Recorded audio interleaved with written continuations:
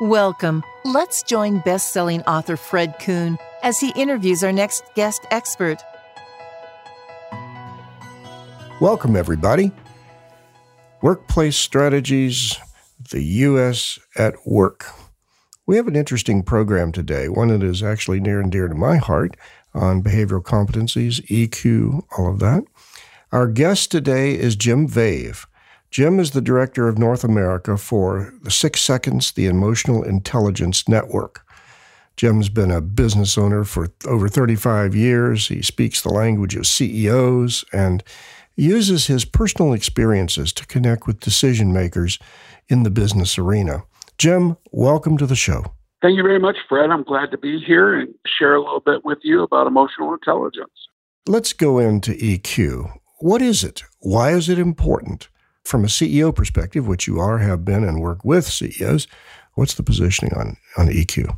Well, EQ is it's defined very simply. It's just being smarter with feelings and being able to blend your cognitive and your emotional input to make better decisions.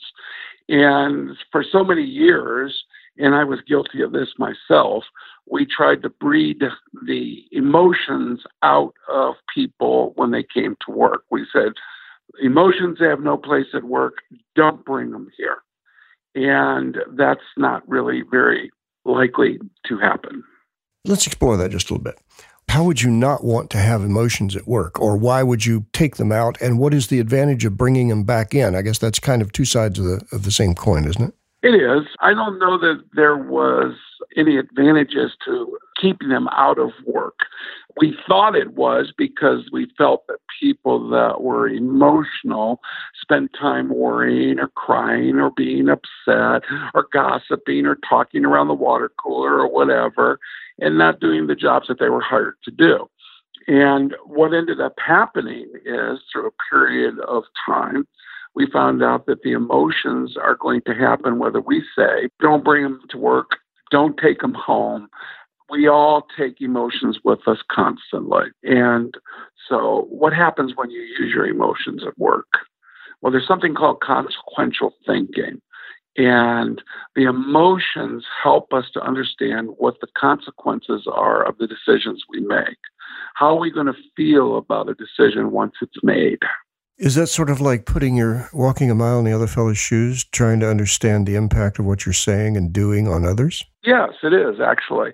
When we have the ability to have empathy for somebody else, which means walking with somebody else's feelings, so that's a very well put way of saying it, Fred.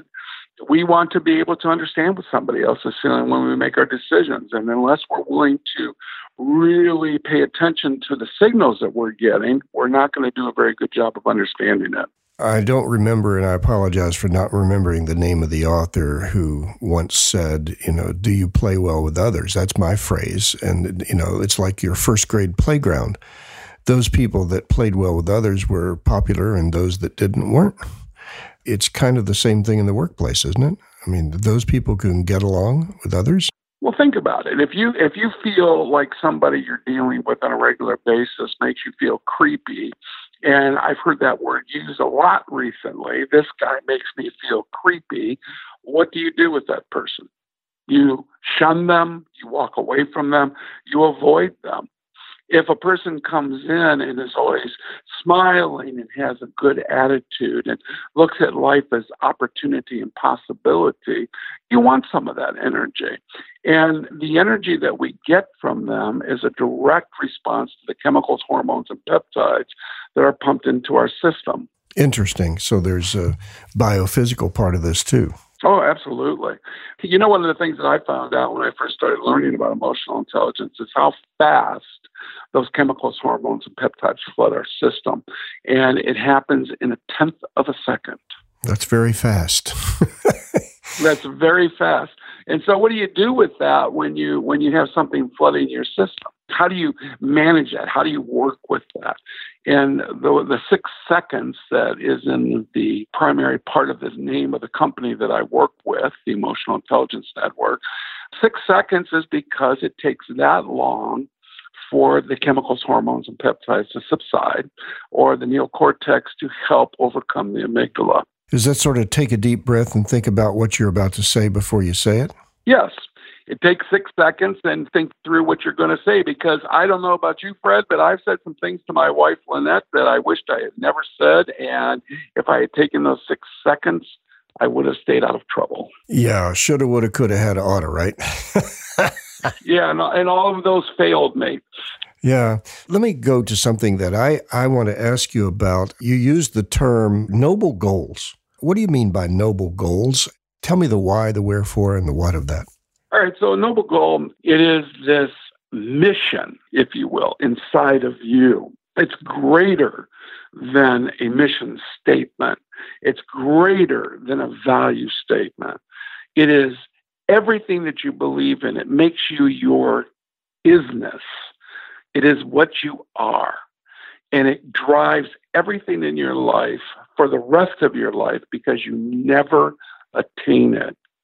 You are always reaching for it. You're always using it as a lens to look through. You look at the end of the day through that lens and you say, did I follow my intentions today? And the answer is yes or no, if you're being honest with yourself. Because noble goals take a whole bunch of things into consideration. One of them being, am I walking with other people's feelings? Am I thinking about the consequences that I had today with the decisions I made? That's very hard to do, Jim, is to constantly be aware. I think we run on automatic, don't we, most of the time? So it's really stopping and starting over again in terms of your thinking about approaching others and yourself. Well, first of all, why do you think they call it noble? Right. I guess noble means unobtainable. And also not easy. What happens is, for all of us, and I think you know a little bit about this, Fred, so I'm going to be speaking to the choir, but our neural pathways are made by repetition. And our repetition might be bad behavior. It might be good behavior. It might be behavior that's neither of those. But if we are having outcomes that we do not like in our life, it's not from our logic as much as it's from our feelings dictating what our logic is going to be. That's very true. That's absolutely true. You know, it's interesting. I did a podcast yesterday with Michelle Blakely. It was called Boiling Frogs and the Big and Little E. But it really dealt with the intersection of ethics and leadership. And it's kind of the same thing. Those ethics, the big E, has to be supported by the little e, which are the daily things, the big E, the noble, and then the actions are the little e. So it's that I've got to practice what I preach. I've got to figure out what it is I'm preaching, start off with, right? And then how do I make that happen in everyday life regularly in my interactions with people and with myself? Yes, and if you don't know what you believe then, other than money as an example, or other than a larger house, or other than accomplishing a goal like getting an advanced degree, which is very important and it should be done. But what happens after you get this advanced degree? What happens after you get your pile of money? What happens after you get this house that you're looking for? What happens to us is what? And that is where a lot of people crash, because they don't have something that's after that. And the usual statement is, I'm going to retire and go fishing or play golf every day. And that lasts about 6 to 8 weeks, and then they get bored. So it's the post-immediate that people, I don't think, really think about. No, they don't. They really don't. That's also falls into the consequential thinking. Because it's nice to take a break from the rat race that we've all been working and living and running in. But after we get rested, after we get healed, after we have a desire to really have some meaning and value in life, what next? What do we believe in? You and I both are of an age we can look back 25 years and say, boy, if I had to do it over again, what would I do? What's your what would I do? Well, I can talk about, so let's talk about business, since that's part of what I know pretty well. And I started a company and I had partners, business partners. And I would do a couple of things over again. And I'm not projecting on anybody else. I'm talking about what I would do. And that is that I had a gentleman that had a PhD in the industry that we were working in. I do not have a PhD, but he did. I'm a business owner, an entrepreneur, so I built things. But this gentleman was a gentle, soft, wonderful guy he had a very narrow focus on what he was doing, and he did it very well. He was one of the best in the country. And it wasn't good enough for me. I didn't like the speed at which he was doing the things that he was doing. I felt like it could be done better, faster, quicker. And I tried to mold him into my image of what he should have been. And it was sort of like a coiled spring, and a very tightly coiled spring that was held bent over by a very fragile clasp. And eventually it got to the point where the clasp rotted and the spring bounded back, and he rebelled. And he rebelled by shutting down. And the amazing output that he had been giving all along slowly ground to a halt. And my relationship with him was destroyed. And I haven't had a relationship with him since. And I regret that horribly. It was one of the worst moments of my life when I realized that I had done something to a very gentle spirit, to a gentle soul, who was doing a very good job. And I was too blind to see it because I was not, period, walking with his feelings. We've all done that, haven't we, Jim? I mean, I've been in that situation too, of course. And what you just described, isn't that sort of like divorce? In other words, you try to make the other, I'll overlook that, and then you can't overlook it, and then you try to change it, and that leads to other things that may not be so pleasant if the communication is not good between the two people. And so it sometimes leads to divorce, or it leads to shut down, or it leads to whatever. Isn't it the same kind of thing? Well, we were business partners, so we got divorced. Right. Of course. That's right. All right. You got divorced. All right. Same kind of thing. If you want to share with people, if they could take one thing away today from this, what's a first step that they can engage in to move themselves forward in terms of thinking about how to do some of these things and position themselves better? I think it's sort of like a complicated question with a complicated answer, which is also simple. You give courses on this. We do give courses on this, and 6 Seconds is well known for the courses that they give. But I think the point to this is to realize that our brain prefers something, and that is either logical processing or emotional processing. And neither one of those is wrong or right. It's just what our brain prefers. But at a deeper level, our emotions are always present. They are always helping us or hindering us in focusing on those things that we want to focus on that are important to us. And so a first step would be to understand how your emotions work.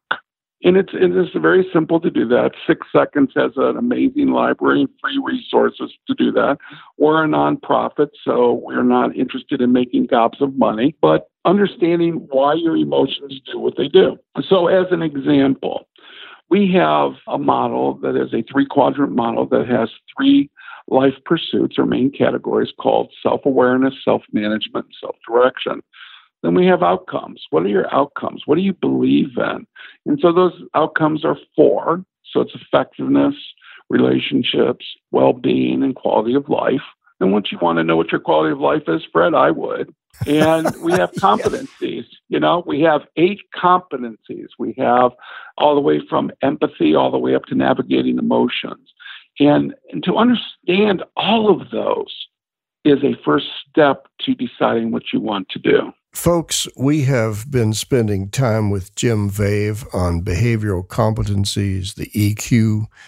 Jim, let's do another one, and let's explore that last part of what we were talking about in more depth. What do you say? That's great. I love it. Okay, wonderful. Thank you for joining us today, Jim. And I love to be in here. Thank you for visiting with us. We welcome your comments and suggestions and look forward to having you join us soon at Workplace Strategies.